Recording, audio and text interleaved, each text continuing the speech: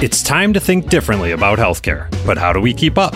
The days of yesterday's medicine are long gone, and we're left trying to figure out where to go from here.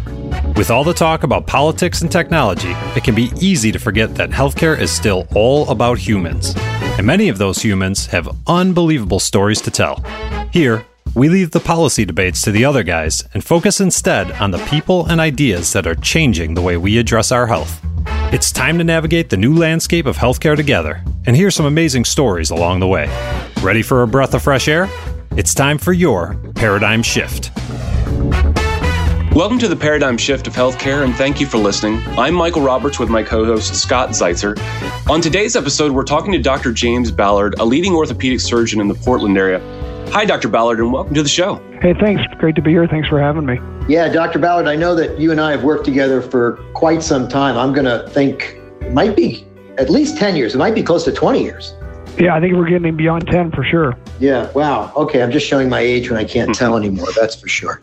The topic from a big picture for everybody joining us is about bundled payments and ambulatory surgical centers.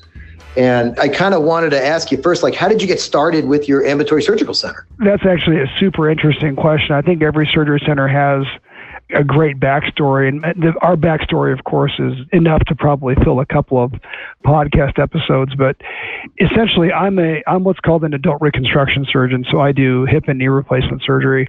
And traditionally in healthcare, I didn't have a place in an ambulatory surgery center because those were originally built, of course, for what we call lower acuity surgery procedures like, knee scopes and carpal tunnel releases and small hand procedures and things like that.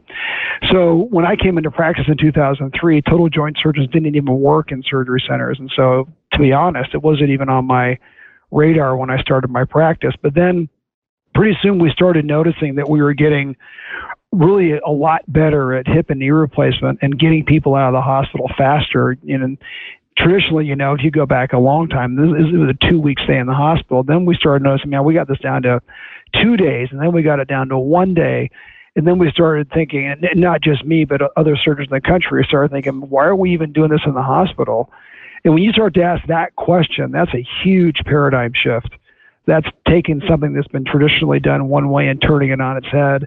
And that's really the moment when we started thinking, okay, we should probably start doing hip and knee replacement in a surgery center. So that was kind of the genesis of the idea. Yeah, it's interesting about ambulatory surgical centers in general. When you talk about something like a total joint replacement, a total knee replacement, it does involve a lot of education for the patient as well as the caregiver. Absolutely. When we transitioned and we brought patients to the ambulatory surgery setting, we knew before we did it that it would have to be a setup with a deep educational component. There had to be a lot of prep work ahead of time. You couldn't just draw people into the surgery center and operate on them. But it's funny because we knew that we started doing that in hospitals. So before we did it in the ASC, we realized in the hospital setting that people did better when they had a lot of pre-op education, when they had post-op education, when they had appropriate follow-up. So we just took what we had learned in the hospital and put it into an ASC environment. So it isn't like we did something we weren't doing before. We just took it and tailored it to the outpatient arena, but it has extra importance for a couple of reasons. The biggest one is it demystifies the idea that you're going to actually have this done and be home having dinner at your house that night. And so the education does that. And then, of course, it prepares people so they can be set up for success when they do go home. It's really excellent. And as the person, I did not get a total joint replacement. I had a hernia operation done in an ambulatory surgical center. And as the patient, it is really nice to be able to just go in, go out the same day and be at home. It's never fun to have surgery. That would be a stretch, but it's much nicer to recuperate in your own house. No kidding. And, when we were starting to think about, when the idea first came out, I rejected the idea at first because as I started thinking about, this is years ago, the only thing that I could come up with for motivation to do it, this is years ago, was that it was going to allow me to work in an environment that I owned, and it would be a way to supplement my income. And I rejected the idea because I wasn't going to do something that was just for me. It would make my life better and, from a logistics standpoint, et cetera. But it's only when I started to open my eyes and realize that, like what you just said, how much better I could make the patient experience. And then you started getting into how I can make this cheaper for the people that pay the bill, which is the insurance company generally, and patients to a smaller degree. Then I started noticing, okay, this is an idea that's going to affect everybody there's really three pillars to the surgical experience, right? There's the provider, which is me. There's the payer, which is the insurance company. Then there's the patient.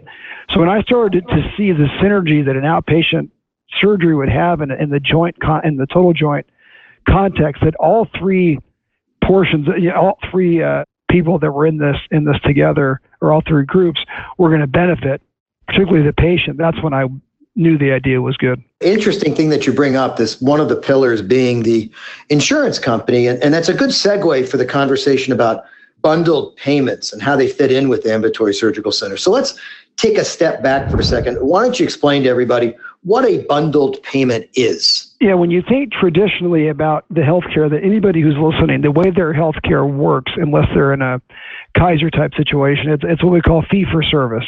So Scott, if you have your hip replaced and we do it at a hospital, and Blue Cross is your company that is your insurance company, Blue Cross is going to get bills from a bunch of people. They're going to get a bill from the surgeon.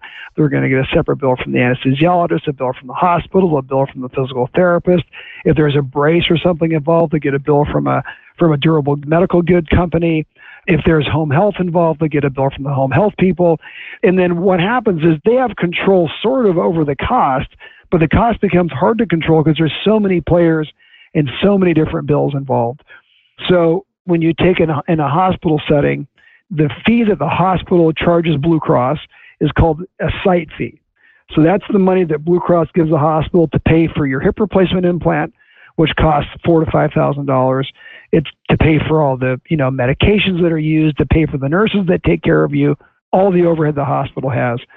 So the major component, when you have your hip replaced, the major cost component is the site fee. Now, it's interesting because when people think about having, getting my hip replaced, they picture that the majority of the money goes to their surgeon, because that's kind of the picture people have. When in reality, only about 6 to 8% of the total spend on your hip replacement goes to the surgeon. The clear bulk of it goes, in the case we're talking about traditionally, goes to the hospital.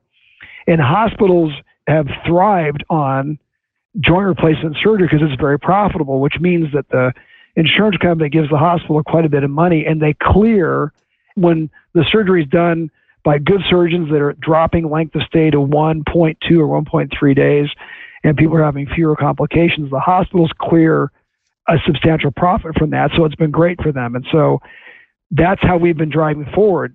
Now, the problem, the macroeconomic problem we have in the United States right now is that there's the number of people that are going to be needing hip and knee replacement is going up exponentially. And you look at the curve for demand, it's incredible. And anybody who pays attention to the news understands that the money is going down. So the demand for one of medicine's most expensive and common procedures is going up, and the money available is going down. So that problem has to be fixed somewhere. And frankly, right now, nobody's fixing it. So everybody's looking at everybody else, and so we're maintaining this equilibrium, not even an equilibrium, the status quo that's going to be, it's ultimately a train on a track going to a dead-end destination. So ASCs are an excellent environment because they're obviously a much smaller scale than a hospital. They have a much smaller footprint, and they're much more nimble. So a surgery center can go to an insurance company and provide the same surgery for 30 or 35% less than the hospital. So there's two parts to your question that I'm drifting into. The first one is, how does an ASC help that macroeconomic equation? Well, it helps the equation because it's a lot cheaper, first of all. And it's an environment that's completely dictated and run by a surgeon, which hospitals are not. And so there's an efficiency and a quality piece that comes in that as well. Bundled payments, so fee for service again is your poor insurance company gets bills from a ton of people. A bundled payment arrangement is where you have a company that's called a convener, and the name doesn't really matter, but it's a company that is in charge of this quote-unquote bundled payment. So the bundled payment company has an agreement with Blue Cross. Hey, Blue Cross, every time we do a total hip for you, we're going to give you an all-in price of X number of dollars, meaning Blue Cross, you're going to give us a check for X number of dollars, and then we will guarantee you that everything involved in this procedure will be covered in that one payment. So Blue Cross in a bundle payment scenario cuts one check only for the entire thing, and it goes to this convener company, okay? So, and automatically that amount of money is dramatically less than if you added up all the component pieces under a traditional fee-for-service arrangement. So the convener takes that money and then has an agreement with the surgeon and the anesthesiologist and the surgery center and the physical therapist and gives the money out to those different entities. And in the end, it's done for a substantial discount to the hospital, but it's done in a way that simplifies things dramatically for the insurance company, right? Because now they're just cutting one check. And it leaves the onus on the convener to run an efficient operation. And as soon as you start putting surgeons in charge of making things efficient, that makes things ultimately efficient, because that's where we thrive. Yeah, it's interesting, Dr. Ballard. I say this with love. Anybody who works with orthopedic surgeons will find out that they are highly anal retentive, OCD. And I mean this with love and care, because anybody who's actually observed a surgery or has been part of the team in a surgeon, it's like, it's an absolute requirement. There's a scalpel in your hand and you're responsible for the patient, and everything is going to be set up the way that you want it to be set up to take good care of the patient. And right. It's just the way, thank goodness for it. So I always make that joke, but in reality, it's like without that ability to really get very focused and efficient, you wouldn't be a good surgeon. You wouldn't be around. And what's interesting is, so I don't disagree with that, right? I mean, because we surgeons kind of have that mentality. We're focused, we're efficient, we're driven to excellence. I mean, all those things you mentioned play into that. What's interesting, though, is the way we're doing things right now in healthcare, where, so when I'm in a traditional paradigm, I'm going to do your hip replacement, we're going to go to a hospital. When I walk into the hospital, I'm walking into an environment that I have absolutely no control over. Yep. I have no financial stake in. I am not part of their process, really. Now, we've learned over time to force ourselves into their process a little bit, but hospitals are prohibited from getting me involved with them as an organization financially at all. That's so correct. As soon as you start putting surgeons in charge of an institution like a surgery center where they have a financial stake, they need to make it efficient, but they need to make it efficient at the same time they produce high quality. Then you've hit the magic sauce, because now the motivation level for the surgeon to really drive that episode and really hone down in the OCD type way you're talking about, the efficiency, but really ultimately focus on quality. You bring efficiency and quality together, that's the magic sauce. Yeah, I agree with you. And, in fairness to hospitals, their systems are set up to take care of everything from, say, OBGYN care all the way across to ortho and cardio and neuro. So, exactly. Heart attacks and strokes. Particular procedures hard. Yes. So we don't focus on, our focus is much, much more narrow, like you said. So we focus on just a more narrow range of surgical procedures. And the hospitals, well, they have a place, right? When you get sick, you want to go to the hospital. But when you're starting to talk about these high acuity, high volume, meaning a high demand for this procedure, very expensive procedure, hospitals have just not done anything really to bring the cost down. So, and the cost has to come down.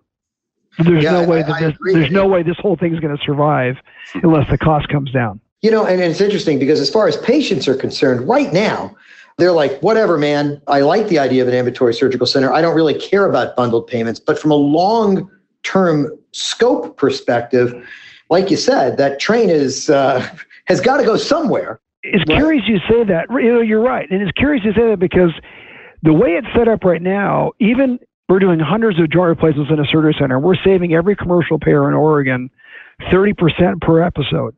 But we're so early into this that savings is absorbed by the company and is not passed on to the patient, generally speaking. So right now, patients aren't financially benefiting from the change of venue.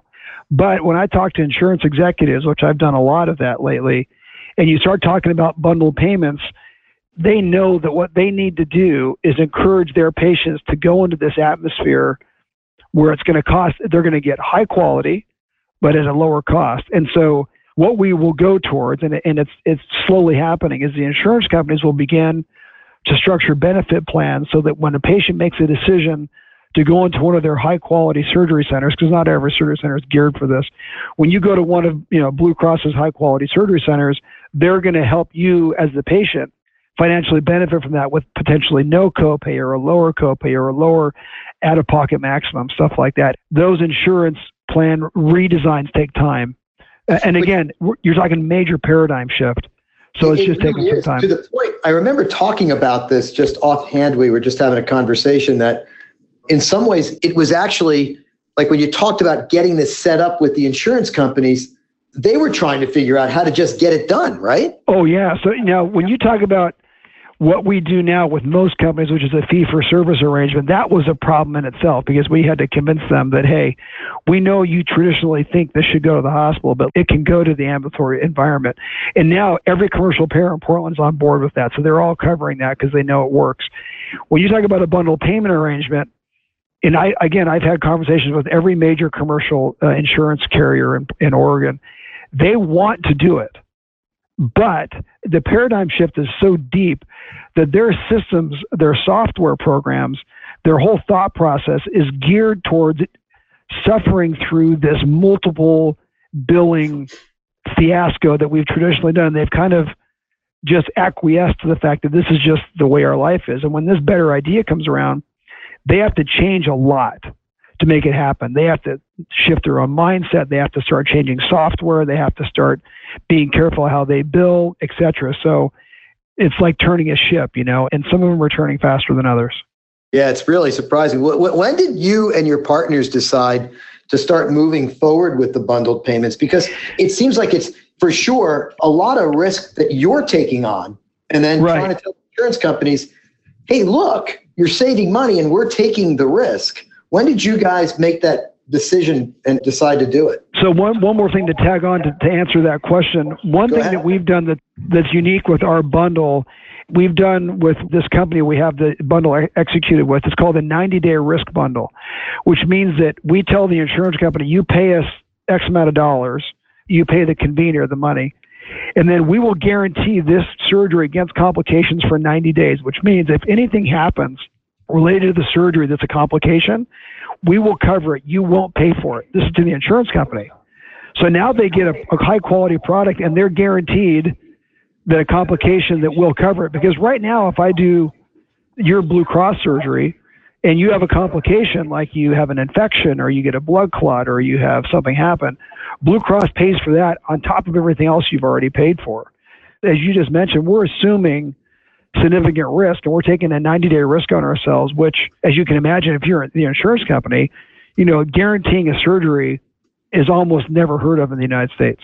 So when you talk about how we got into it, so it's impossible to talk about this without mentioning this company by name. It's a company called Regent Surgical out of Chicago. When we were building our surgery center, to go back to your statement on orthopedic surgeons, you know this, Scott, better than anybody. Trying to get orthopedic surgeons in one room to agree on something is like herding cats. Yes. We had so much to do, there's no way we could do it alone. And so we hired Regent Surgical out of Chicago to help build the surgery center, come up with logistics. I mean, all the incredible amount of work that goes into it. They have a brilliant CEO and some brilliant C-level people that when they saw what we were doing here, when we formed our surgery center, it was competitors from the city. We all came together, competition to create this environment. So our ASC is made up of people that are competitors, which is unusual. When they saw that and we started all kind of talking about the bundle payment idea, it all coalesced around a lot of brain power from Regent and then a lot of passion from us. And so it was the decision that, because as surgeons by ourselves, there's no way we can make that happen, a bundle payment. It takes MBA level experience. It takes law degrees and other stuff that we don't have. So we just put our passion with Regent's horsepower, and together that's kind of how we did it. And we just knew it would work. And we were excited because, I mean, this is an exciting time to be in healthcare. It's curious because, and I'm giving you a really long answer to your question, but. No, but it's a good one. And I think people will enjoy it. Yeah, when doctors look at the world, the healthcare world, you can do a couple of things. You can put your head down and cry and bemoan the fact that healthcare is hard, paperwork, and it's demanding, and reimbursements going down, et cetera. You can do that. Or you can put your head down and pretend it isn't happening, which is a terrible strategy. Or you can look at the difficulty and find opportunity in the challenge. And this is where opportunity is in the challenge. We surgeons can get together and provide a solution to the market that nobody else has done. Insurance companies haven't done it. Certainly hospitals haven't done it. But we have a macroeconomic problem that we now have the power to provide a fix to that macroeconomic problem, a 30% roughly discount on the cost of the procedure, guaranteed to it with the bundle, et cetera, in a way that allows us to remain financially viable, and again, benefits all three people in this equation. Yeah, it's, to me, just fascinating. I've got one son, my one son. He is actually in med school. And we had a conversation about that. I said, healthcare is changing, and you've got to have a passion for it and an excitement about it, because it's going to continue to change. And his response was actually interesting. His response was, I just want to take care of patients and figure out ways to take better care of them. And so as it changes, I can't wait to figure out how to do that. And I was like, great, man, we just need more of that. I totally agree. I get back to this. So, and I do think long term, you're right, that the insurance companies are going to start seeing that they're saving money. It's prudent for them to reach out to their customers and say, hey, you're going to save money by utilizing this particular road for a total replacement. And I think that's when that win will come out. How long that'll take for them to go figure that out, that's a whole different thing, because they've got lots of pressure points as well.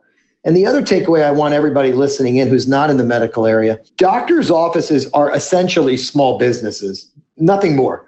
You, doc, are taking care of everybody, doing surgery on people, and you've got this small staff, but you don't have MBAs, you don't have lawyers.